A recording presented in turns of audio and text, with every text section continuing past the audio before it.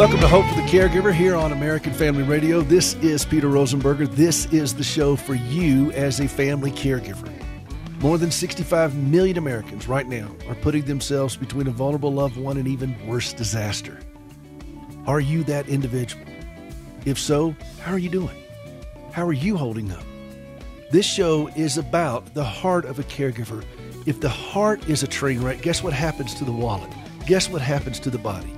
Guess what happens to the relationships, the job, the house, everything? And so we speak with clarity to that heart to help you stay strong and healthy as you take care of someone who is not. And we are glad that you're with us. If you want to find out more, go to hopeforthecaregiver.com, hopeforthecaregiver.com.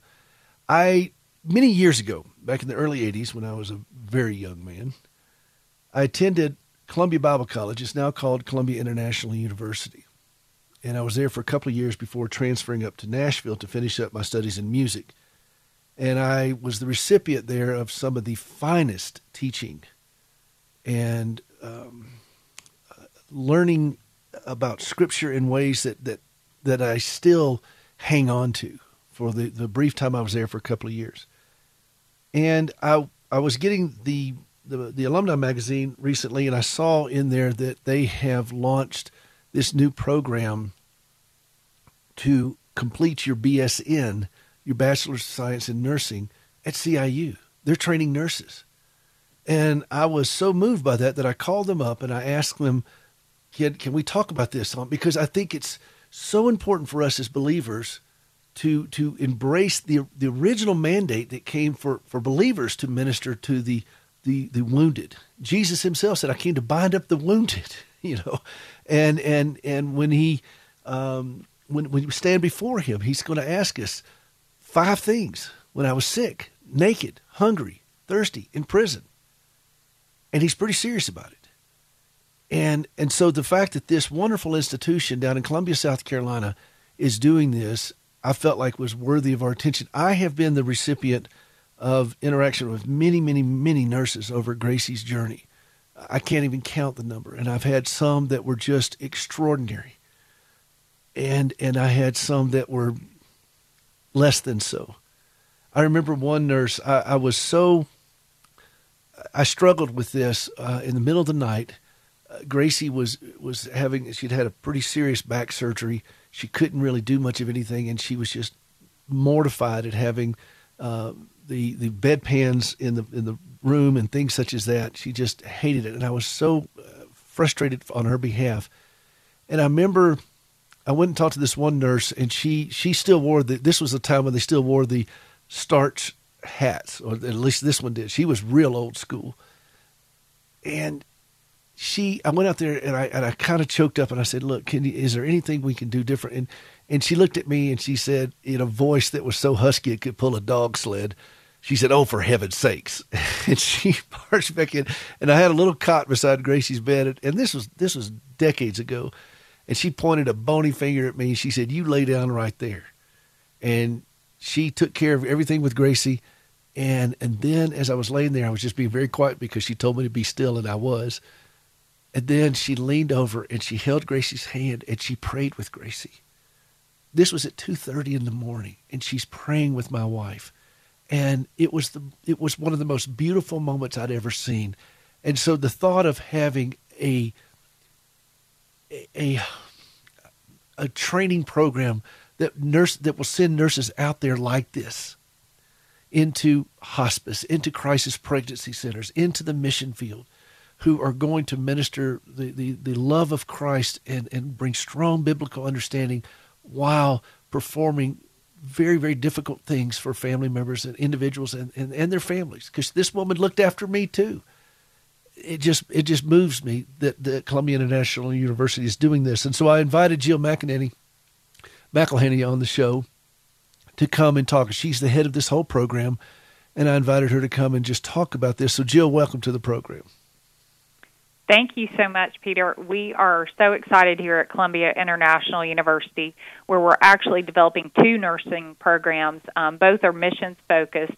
The first one is that RN to BSN program for associate's degree nurses or diploma nurses to get their bachelor's degree, all online.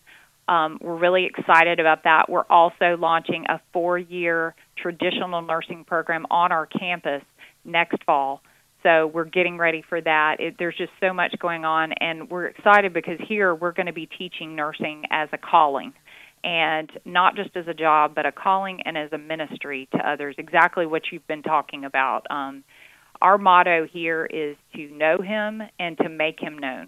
And I can't think of another profession that's in a position to do this. Nurses are in such a unique position to do this. So we are excited to be doing that here at CIU. You beautifully said, because I agree with you about this. It is a calling. I have been in rooms where there was just it was so tense, and there was so much pain, and there was so much all kinds of stuff. And I will tell you this, Jill, before we get too far into this. I remember one time early on when Gracie was coming after one of her surgeries. And for those of you who don't know my wife, she's had now that I can count 81 surgeries, and it's been quite a haul. And I was a young man. I don't think I was 27 years old.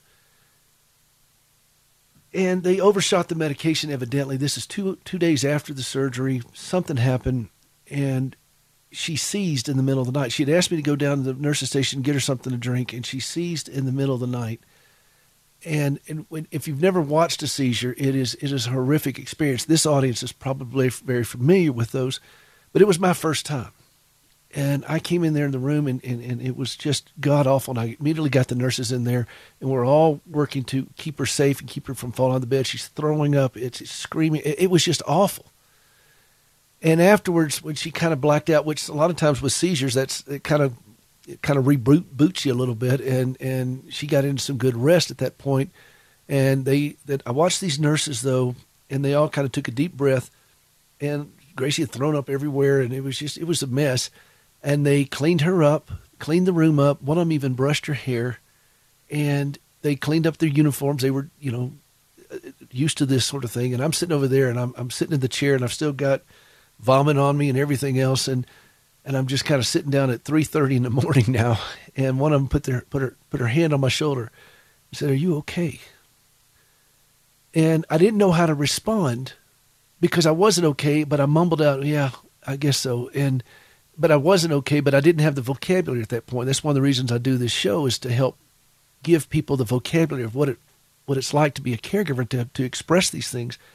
But I was struck by something, Jill, that these nurses, number one, they didn't panic. They were trained for the job. Number two, they didn't try to fix Gracie. They called the physician, who showed up, hair sticking straight up, that kind of thing. And I knew this surgeon well.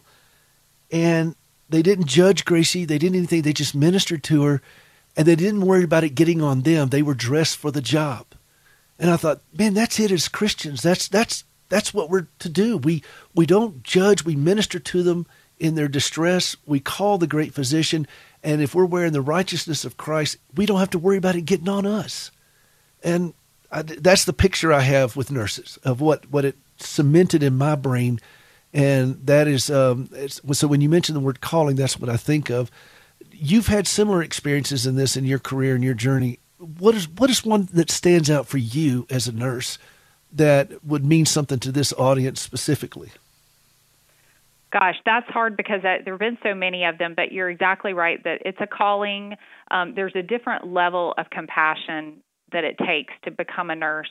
One story that I always think about, my background's been varied, and I've worked in a lot of tough areas. I've worked in pediatric trauma as a nurse practitioner for many years. I've worked in disasters. Well, hold that thought for just a second. I didn't realize I'd run up against the break, and I apologize for that, and I will make it right by you, Jill. We're going to run to a quick break here. We're talking with Jill McElheny. I'm sorry I got that wrong, Jill. At Columbia International University in their new school of nursing there, and I can't wait to hear some of the things that they're going to be doing. We'll be right back.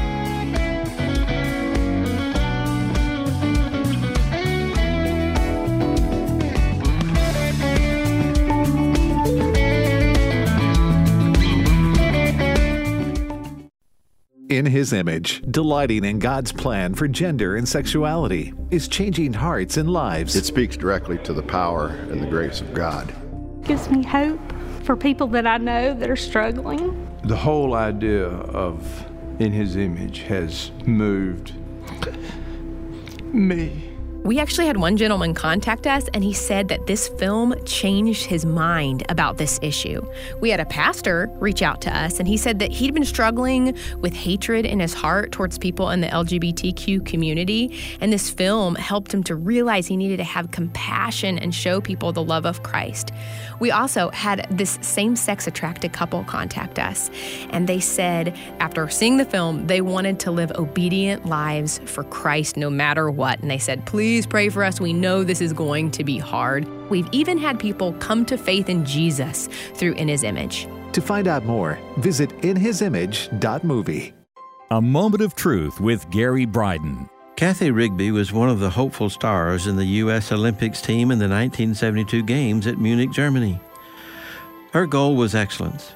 Before the Games began, her prayer was for strength to move through her routine smoothly and without making a mistake. She did her best, but did not win. When she joined her parents, she was crushed and ready for a good cry.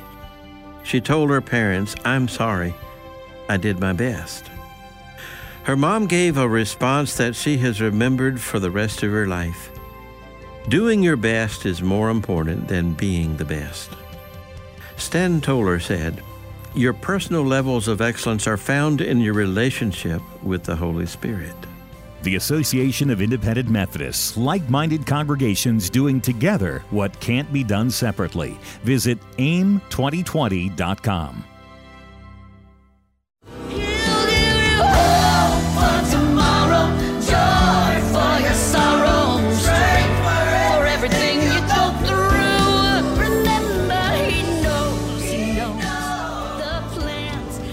Welcome back to Hope for the Caregiver. This is Peter Rosenberger. This is the show for you as a family caregiver. That is my wife, Gracie, from her CD, Resilient. And if you want to get a copy of that, go out to hopeforthecaregiver.com, and you can see how to do that there. We are talking with Jill McElheny, and she is from Columbia International University. I used to go there many years ago in Columbia, South Carolina, and they have a new nursing program that we're very excited about. And she was telling a little bit of her background before. I didn't watch the clock properly, and I'm sorry for that, but she has a very extensive background. So, Jill, finish that up, and I'm so sorry about that. Oh, that's okay. So I was just saying that I've always felt called to work in the tough areas of nursing, and I prayed to God to continue to break my heart for what breaks His, just so that I don't become hardened for caring for patients that are sometimes hard to care for. I've worked in pediatric trauma as a nurse practitioner for about 20 years, and then I also worked in hospice home care, and that was an area of nursing that I really wasn't exposed to as a student, which is why I want our students to see hospice and to see some of the areas of care that I really think are forgotten about and don't get as much exposure when students are going through school. And about 10 years ago, when I was a clinical manager in home hospice, one of my jobs was to sign patients up for hospice. So if you can imagine, I'd go knocking on doors and, trying to convince patients that they need to go into hospice care. Even if the doctor had ordered that, a lot of times they were not happy to see me. Most of my patients weren't. And one day I knocked on a door, and this stern-looking woman opened the door, and I introduced myself and told her I was there to help her husband set up hospice care. And she said, "I know my husband's doctor sent you here, but we don't like hospice. We don't need hospice. I don't know why you're here." And I said, "Okay." And, I really try to meet patients where they are in the journey, wherever that is. And I just said, "Is there anything you do need?" And she said, "Well, we could use a hospital bed because it's getting harder for me to turn my husband and to get him in and out of bed." And I nodded, and I said, "Okay, I'll have a hospital bed delivered tomorrow to your house." And she slammed the door in my face, and I left. And so the next day I come back to her house, and I knocked on the door again to make sure the bed had been delivered.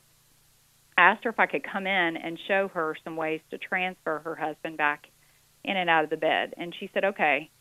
So when I got back there was this very thin man, very sick, in the bed, and I stayed just a little bit, telling him, showing him and showing his wife how we could get them in and out of the bed okay.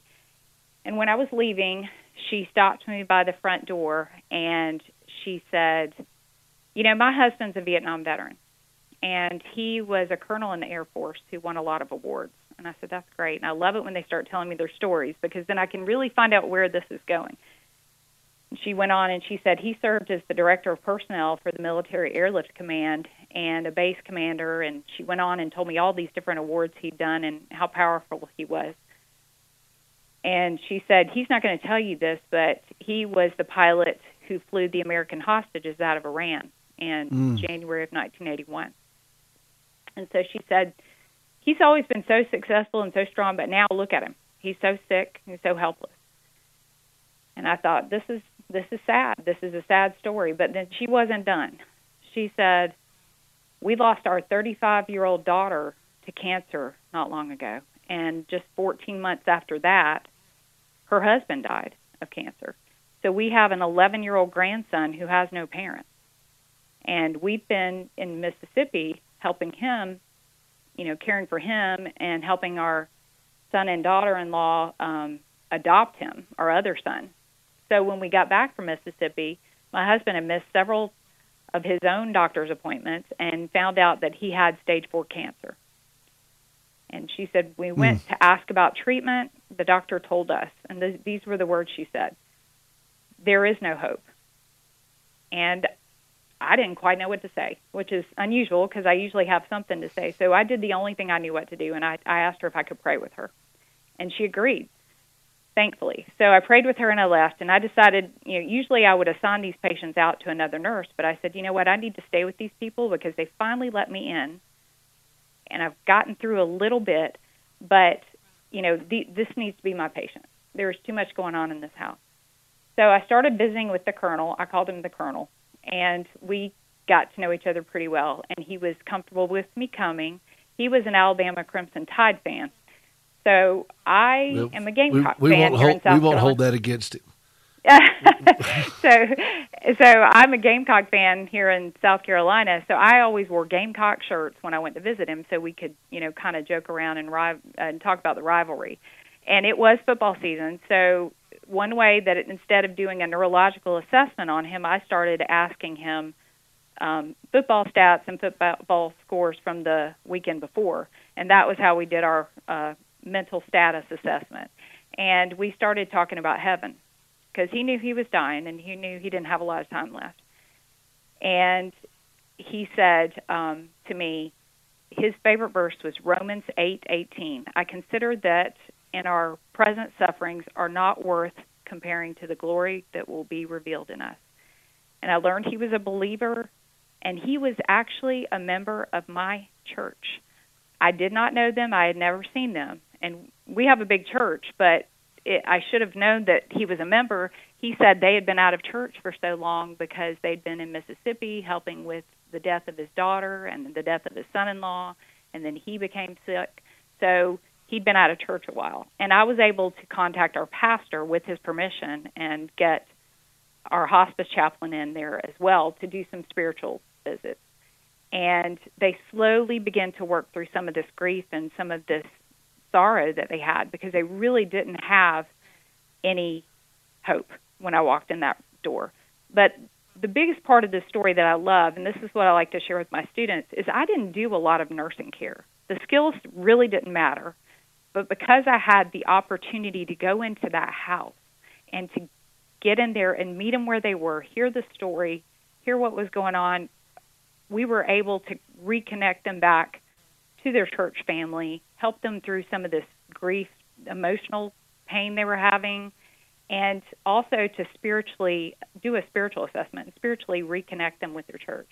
So it was, it's a great story. He ended up dying. He passed away peacefully.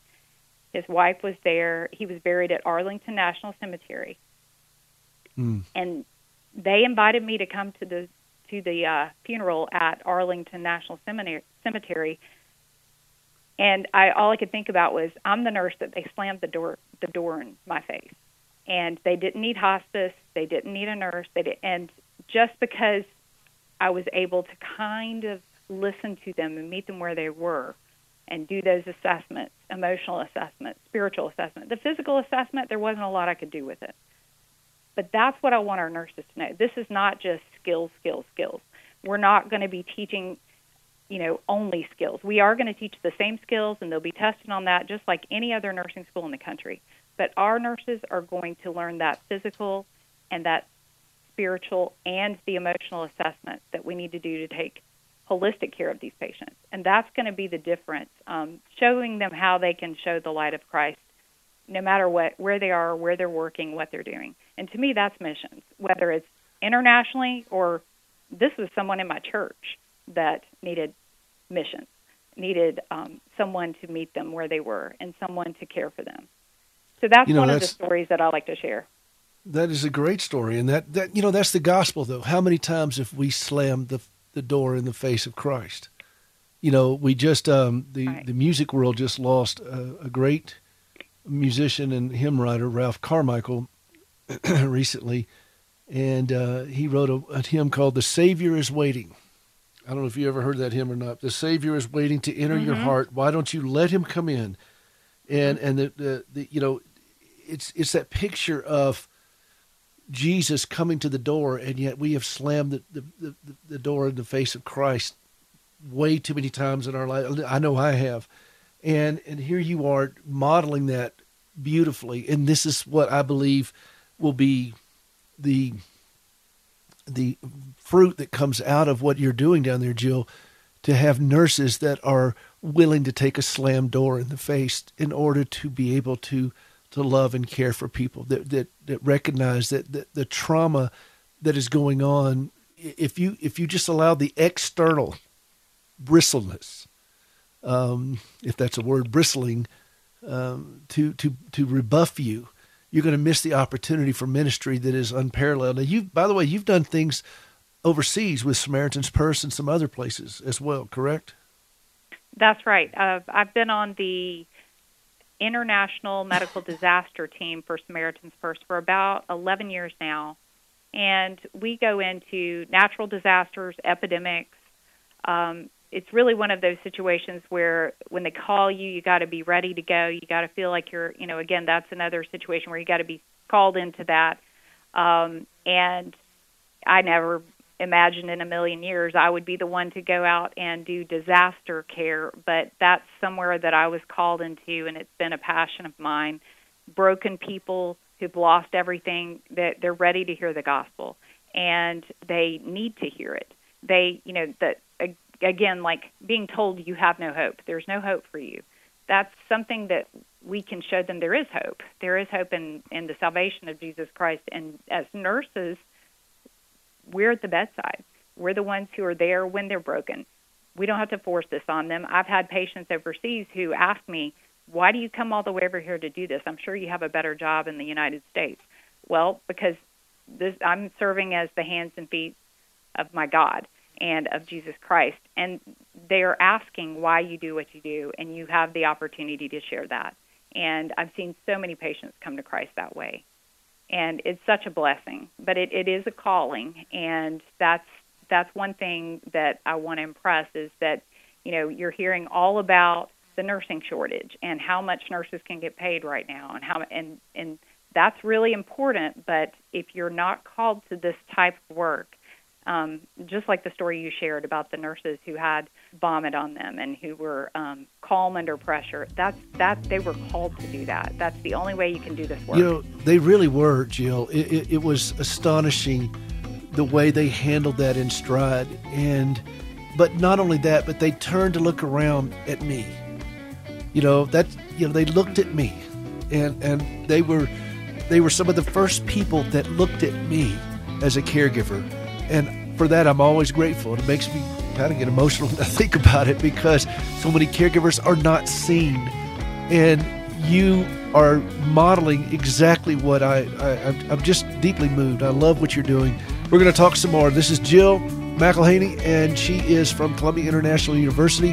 This is Hope for the Caregiver. We'll be right back. Dr. James Dobson's Family Talk. Christian parents are on the hook today. because they have to identify the threats to the value system that's being taught to their children in public schools, and their job is to protect their kids from these influences. Tune in for Family Talk with Dr. James Dobson, weekdays at 6:30 a.m. and 9:30 p.m. on American Family Radio. Thank you, everyone, for tuning into our program. God's blessings to you all. This is a unique moment in the history of our country where we have an opportunity to restore the foundations of this nation. Tony Perkins of Washington Watch. To a nation that once again honors God. It will not happen unless God's people are informed and engaged. Join Tony Perkins for Washington Watch, weekday afternoons at 4 Central and Saturday evening at 6 Central on American Family Radio. I feel so hopeless. Is there any hope? I just feel like there's no hope at all. Is there any hope? Get hope. My mentor used to say, leaders bring faith, hope, and courage to concentrated action. That's TWR President Lauren Libby. Recently, I attended a meeting where a presentation seemed to suck all the hope right out of the room. Why? Because the leader presenting told the group what we could not do for numerous reasons. Another leader made a presentation and told us what we could do and showed us that it was attainable. The second leader fired our faith by painting a picture of something not in existence and helping us believe that it really could happen with concentrated effort. Now guess which leader brought hope to the group? Leaders bring hope by painting an attainable future. Need more hope? We have resources waiting for you, including a free devotional. You'll find them at gethoperadio.com. That's gethoperadio.com.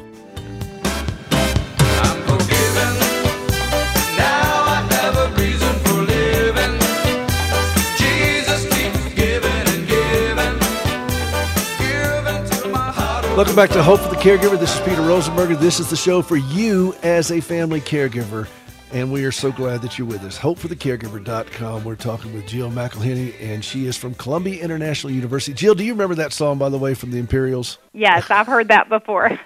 That's one of my all-time favorites. That's Russ Taff and the Imperials, and that is just one of my all-time favorite songs. I'm forgiven. Now I have a reason for living. Jesus keeps giving and giving, and one of the things I want to do on this show is, and I've worked hard to do this, is to show people that caregivers, if you try to do this on your own, you're going to run out of steam.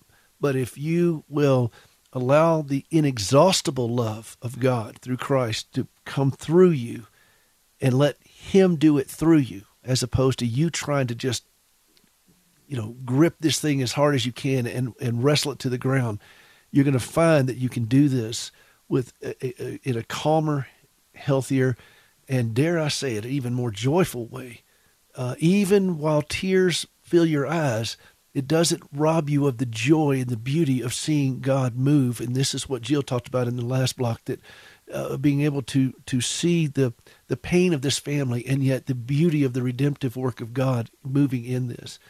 Jill, one of the things I asked you before we came on the program was, what kind of candidate are you looking for? What is the school wanting to? Who are they trying to connect with, and what that person would look like that would come to your environment? Because a lot of this can be done, almost all of this can be done online. I think for the first program, the second program, I think you have to actually be in the school at location wise. But the first program is like 100% online. Is that what I understand?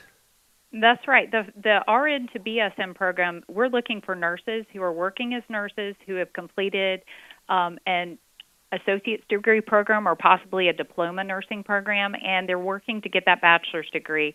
We can do it all online, and then they'll be doing a missions-focused clinical capstone project in their own community.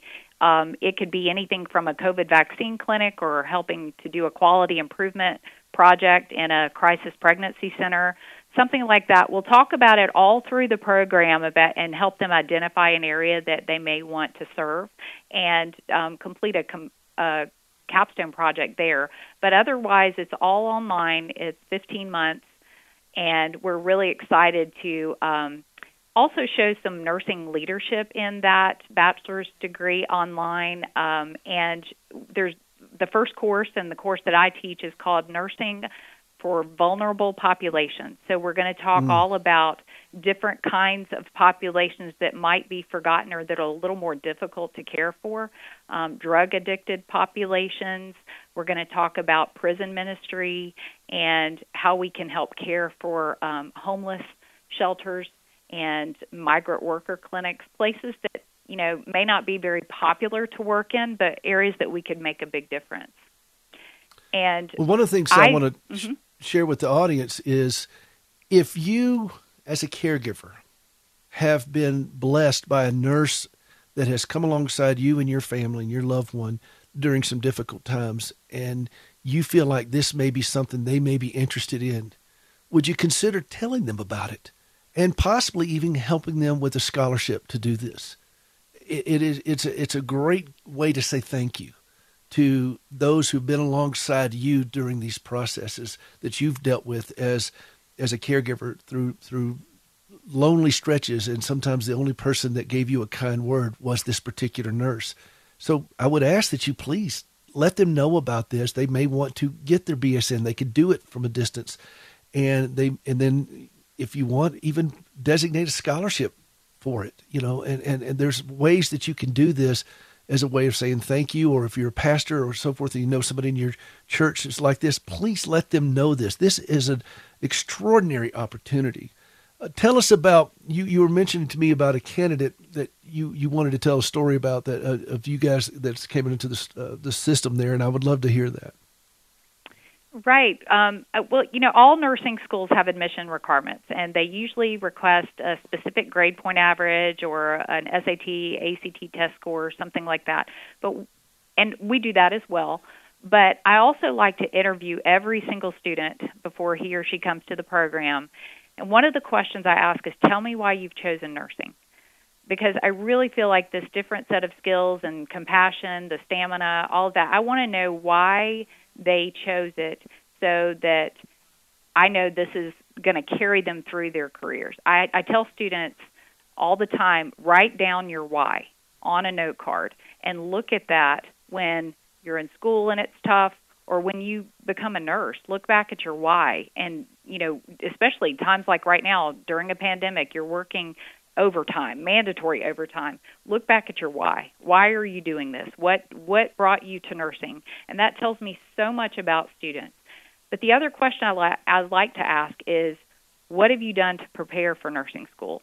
And one of the students that I had in the past, her name was Kaya, and she had special needs twins that required her full-time care. And so she had become a certified nursing assistant to care for them.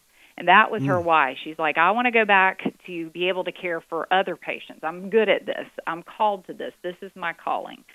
So she had been taking prerequisites for about 6 years, one at a time, while she's taking care of her special needs twins at home.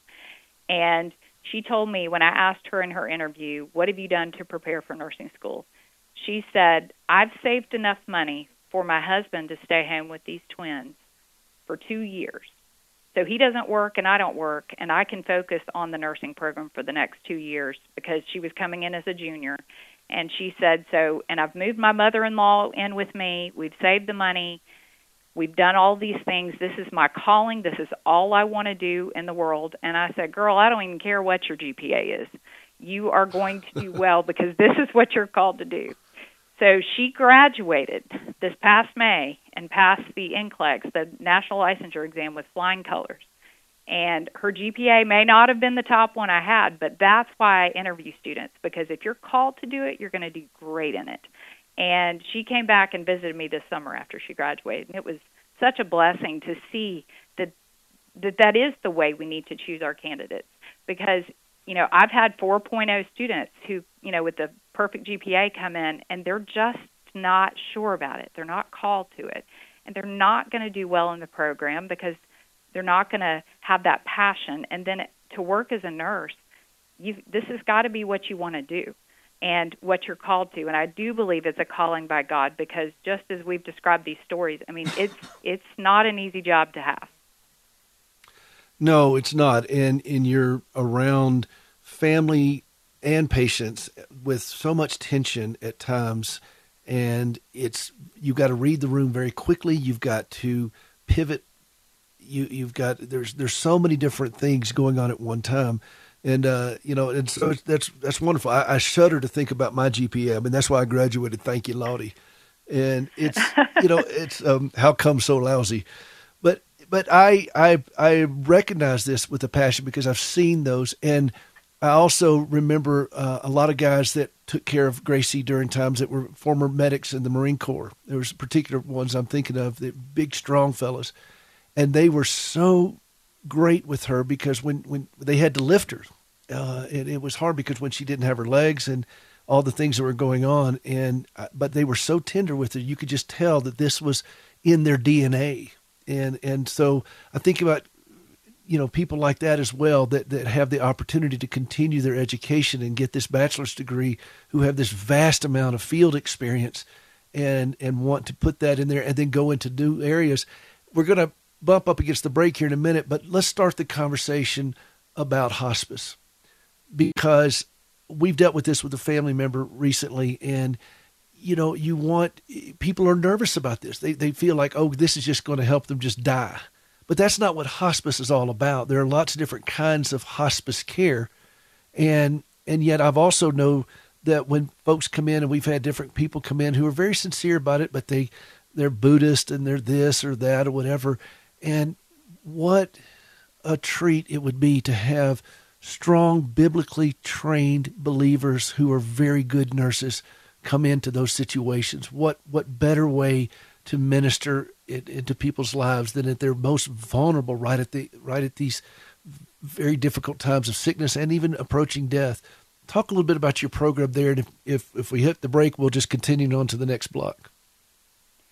Well, I agree with you. Hospice is there's so many misconceptions about hospice care, and that we're going to help them die, that it's, they're at the end of the road. But really, hospice is so much more than that. The nursing skills are obviously necessary, but the spiritual care is so important. One of the most important members of the hospice team, and it is a team of a nurse and a social worker and a chaplain. The spiritual care there is so important. I've seen so many patients who really were struggling spiritually and stayed alive longer and suffered a lot longer because they were struggling spiritually. And the Christian hospice nurse, and this is what I'm hoping to get our students to understand, is if you can identify and do that spiritual assessment on that patient, you can say, okay, I've done all I can do physically. I'm going to call in the chaplain to come do a visit with this patient. And I've seen it so many times where I'm sitting there looking in my books and I'm using all of my medical knowledge and I'm saying, there's no reason this person is still alive, and there's no reason this pain can't be relieved with this, and there's no reason, that this should be happening. And then I call the chaplain in, and the chaplain is able to help this patient by whether it being a life review or to tackle something spiritually that they're struggling with, or answer some of those questions that they're wondering about. Am I going to heaven? Is this what, am I going to be punished for things that have happened in my life? And a relationship with a family member that's estranged. All of these things are so important in the dying process. And the other thing I want my students to understand is that God created the dying process. And I've seen that so many different times. So, there are all these movements for euthanasia and to end suffering. God created this suffering that we have at the end of life for those moments, for those spiritual reconciliation moments. And I've seen it so many different times. Well, he does. He uses the broken things of this world. He uses suffering. He uses sin, sinlessly, in order to weave redemption into these things and point to his glory. And I've seen C.S. Lewis says that suffering is God's megaphone, and it gets our attention. And that's when we recognize that this world is broken.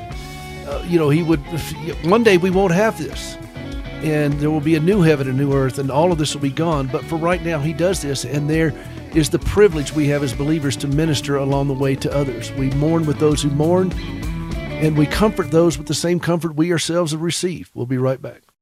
Have you ever struggled to trust God when lousy things happen to you? I'm Gracie Rosenberger, and in 1983, I experienced a horrific car accident leading to 80 surgeries and both legs amputated. I questioned why God allowed something so brutal to happen to me, but over time, my questions changed, and I discovered courage to trust God. That understanding, along with an appreciation for quality prosthetic limbs, led me to establish Standing with Hope. For more than a dozen years, we've been working with the government of Ghana and West Africa, equipping and training local workers to build and maintain quality prosthetic limbs for their own people. On a regular basis, we purchase and ship equipment and supplies, and with the help of inmates in a Tennessee prison, we also recycle parts from donated limbs. All of this is to point others to Christ, the source of my hope and strength. Please visit standingwithhope.com to learn more and participate in lifting others up. That's standingwithhope.com. I'm Gracie, and I am Standing with Hope.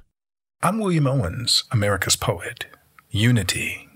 Have you noticed the rhythm of the leaves, how they move to the breeze with such ease? Never find them worrying, afraid of the night or the storming winds that come their way. They simply flow.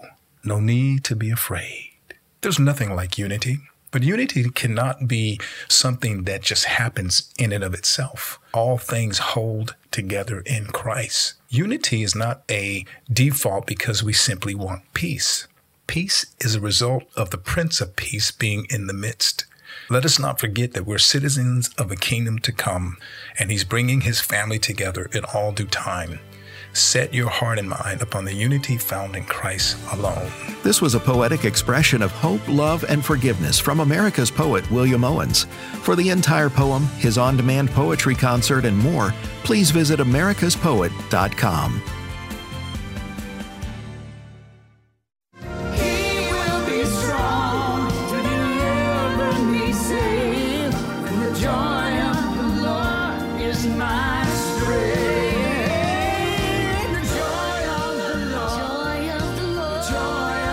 Welcome back to Hope for the Caregiver. This is Peter Rosenberger. This is the show for you as a family caregiver. That is Gracie with Russ Taff on The Joy of the Lord. I love that song, and I love to listen to her proclaim that.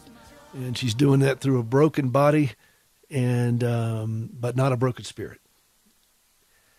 We are talking with Jill McElheny, and she is from Columbia International University. Their new program they have for nurses and training nurses to go out and be emissaries of the gospel while ministering physically and spiritually. And it's a great work that they're doing. We talked about hospice, which is a very difficult subject for a lot of folks, but there's another area that CIU is wanting to also address, and that is in crisis pregnancies and what happens in these places where young women, girls, are terrified. They're truly terrified. And they're contemplating horrific decisions because of that fear, because of shame, because of guilt, because of whatever. And who do you want to intersect with these young ladies but biblically trained medical personnel who can bring the light of Christ into what to them looks like such a dark place? So, Jill, talk a little bit about that and the things that you're excited about and where you see the great opportunities. Okay, yes, we have a partnership with a crisis pregnancy center here in Columbia, but we also are encouraging our online students to connect with these organizations in their own communities so that they can be exposed. I really feel like a lot of nursing programs, I've taught in many programs over the last 20 years, and the focus is always on the inpatient, ICU, the critical care areas, the acute care areas, and those are all important, and our students will all be going to those as well. But we're also going to expose our students and take them into the community health areas like crisis pregnancy centers so that we can minister to those patients there and to really show our students that we're in the best position to do that as nurses and working with those vulnerable patients in that population. The other thing is just in the acute care settings, in the hospitals, in the emergency departments, you encounter the same patients that would be going to these crisis pregnancy centers. And after working in the emergency department for so many years, I had lots of teenage girls and young mothers who come in and very confused or finding out that they're pregnant in the emergency department, and that was an opportunity to minister to them there. So it may not even be in those crisis pregnancy centers, but also referring them to those centers and knowing where they are, knowing what they do, knowing what they're about, making sure they refer them to the right crisis pregnancy center, because the one here in Columbia is strategically placed across from a Planned Parenthood clinic, and just making sure that you know how to refer these patients and know how to guide them and direct them, but also just to be a hand holder and to show them love and no judgment, and show them the light of Christ by telling them that God loves them and that there are alternatives to what they're thinking the only alternative is. Well, one of the challenges I have found as you journey through these medical crises that so many of us as caregivers do is that we are hearing so much about death. We're hearing so much about suffering. We're hearing so much about pain and loss and sorrow, but we're not hearing words of life. There's an old hymn that I love. I've played it on this show before, because usually every week I'll do a hymn every week to drive home a point so people can kind of hang on to a thought. One of them is a beautiful, wonderful words of life. Do you know that old hymn? Yes. It's and I want people to learn it.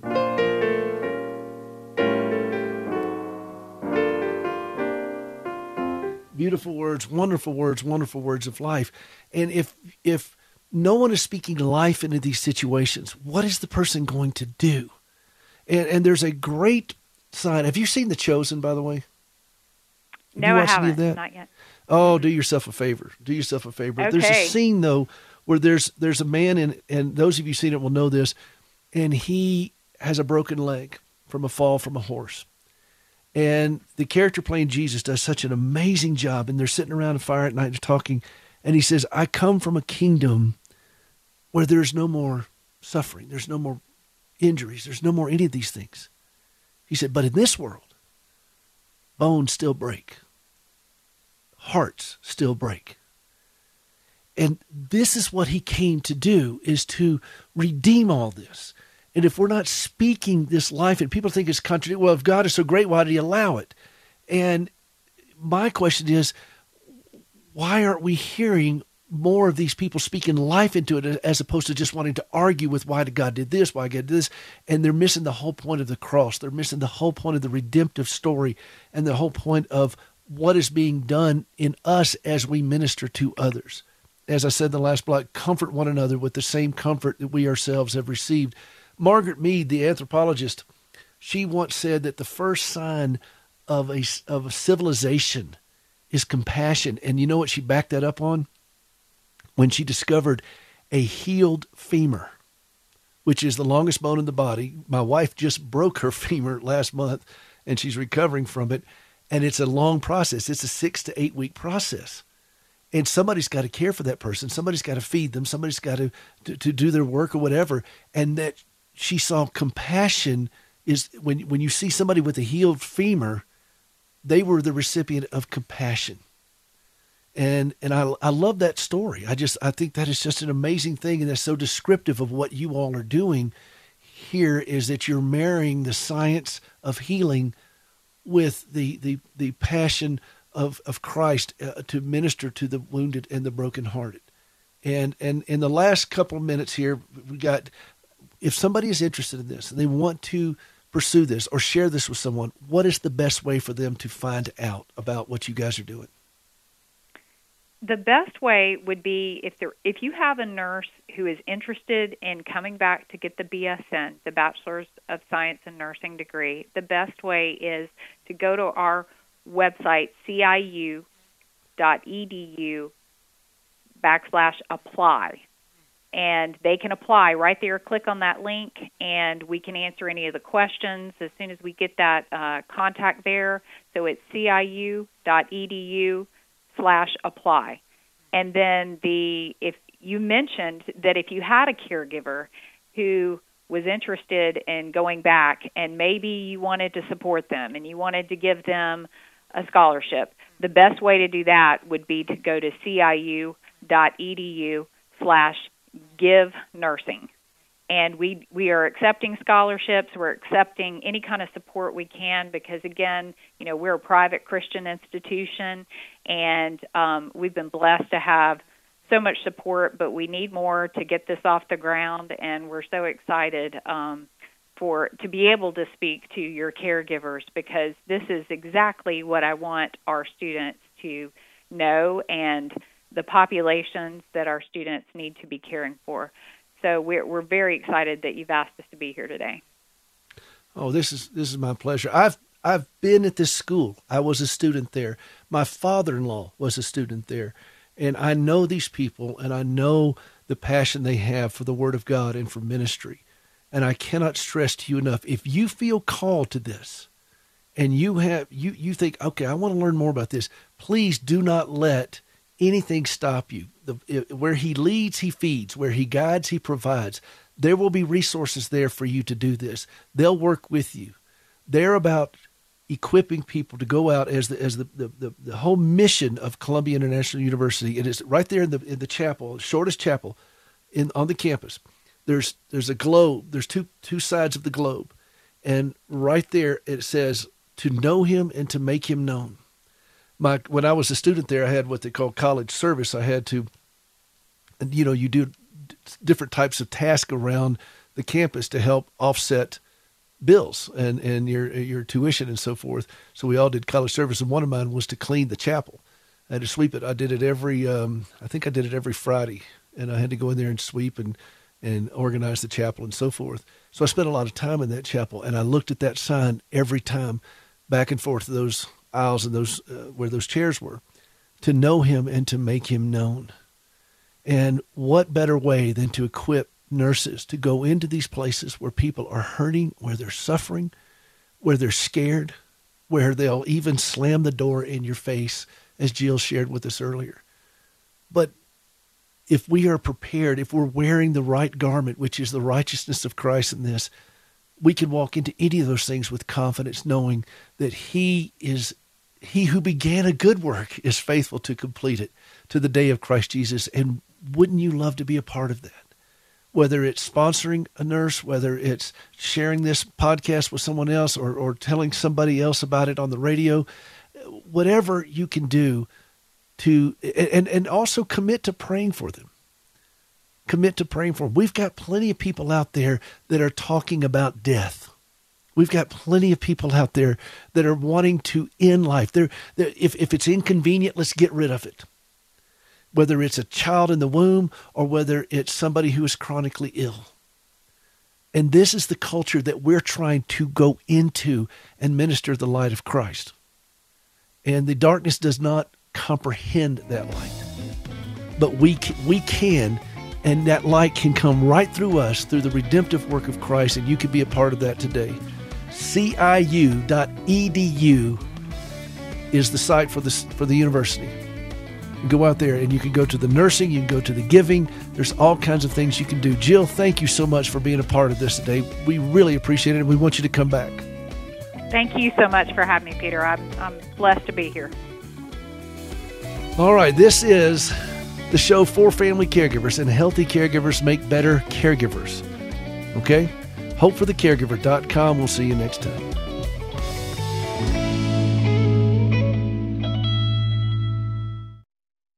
The views and opinions expressed in this broadcast may not necessarily reflect those of the American Family Association or American Family Radio.